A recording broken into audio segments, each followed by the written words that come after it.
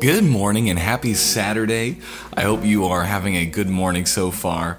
Now, today I'd like to read you a psalm, and it's a psalm that my mom would underline different parts of every time they got me a Bible. I think it was her favorite psalm, and I want to read it, and it's so encouraging. And it says this.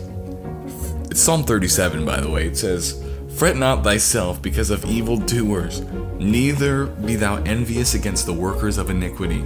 For they shall soon be cut down like the grass, and wither as the green herb. Trust in the Lord and do good, so shalt thou dwell in the land.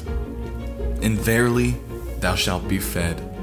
Delight thyself also in the Lord, and he shall give thee the desires of thine heart. Commit thy way unto the Lord. Trust also in him, and he shall bring it to pass. And he shall bring forth thy righteousness as the light, and thy judgment as the noonday. Rest in the Lord, and wait patiently for him.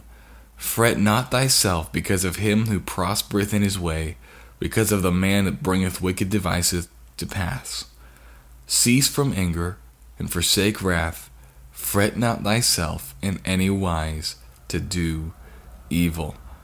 And every time she would underline the action words. She would underline fret not. She would underline trust. She would underline delight, commit, trust, rest, cease from anger, forsake wrath.